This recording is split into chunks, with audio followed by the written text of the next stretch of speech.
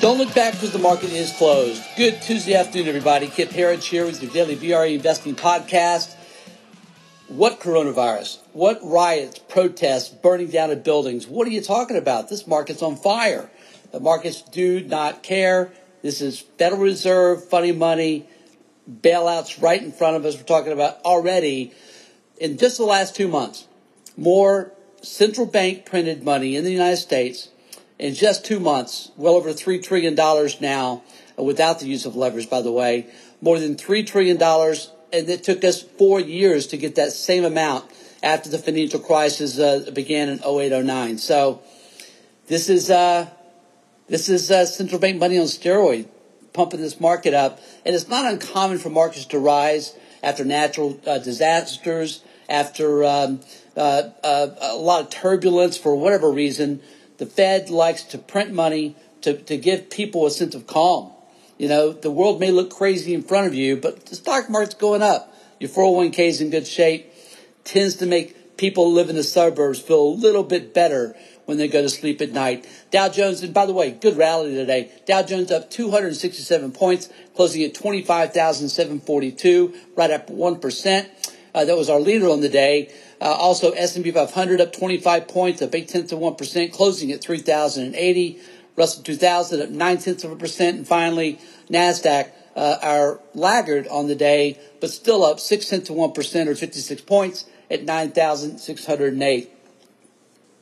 A lot of people have been drawing parallels to this market to 1968. 1968 featured a summer of mass riots and protest. And we also had an election that November between Dem nominee Hubert Humphrey and Republican nominee Richard Nixon. The Dem convention that year was wild. You should watch some videos of it. Incredible protest for a lot of the same reasons we're seeing now. And the end result, well, here's what happened. The market went up 12%, similar to now. Dem nominee Hubert Humphrey lost to Nixon in pretty much a landslide. Humphrey only won 13 states, and Nixon won the Electoral College 301 to 191.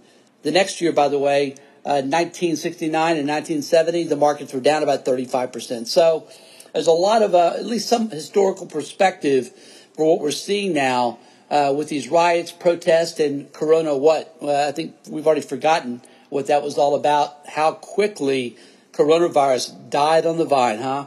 Let's take a look at our market statistics. Again, strong day here.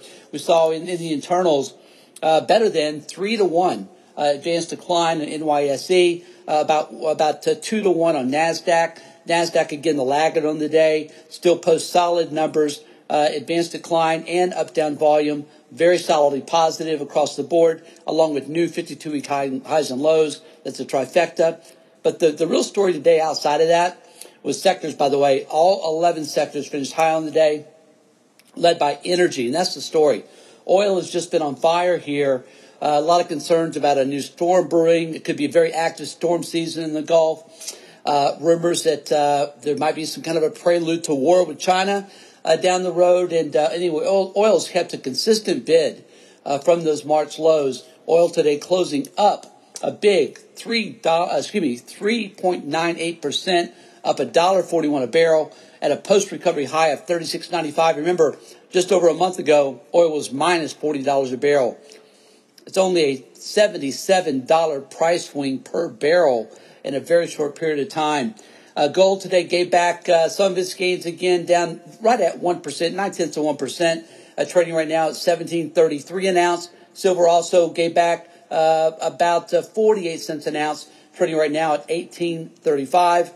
And finally on the day, Bitcoin today, after breaking back over $10,000, now back below, closed down $636 a Bitcoin at 9,503.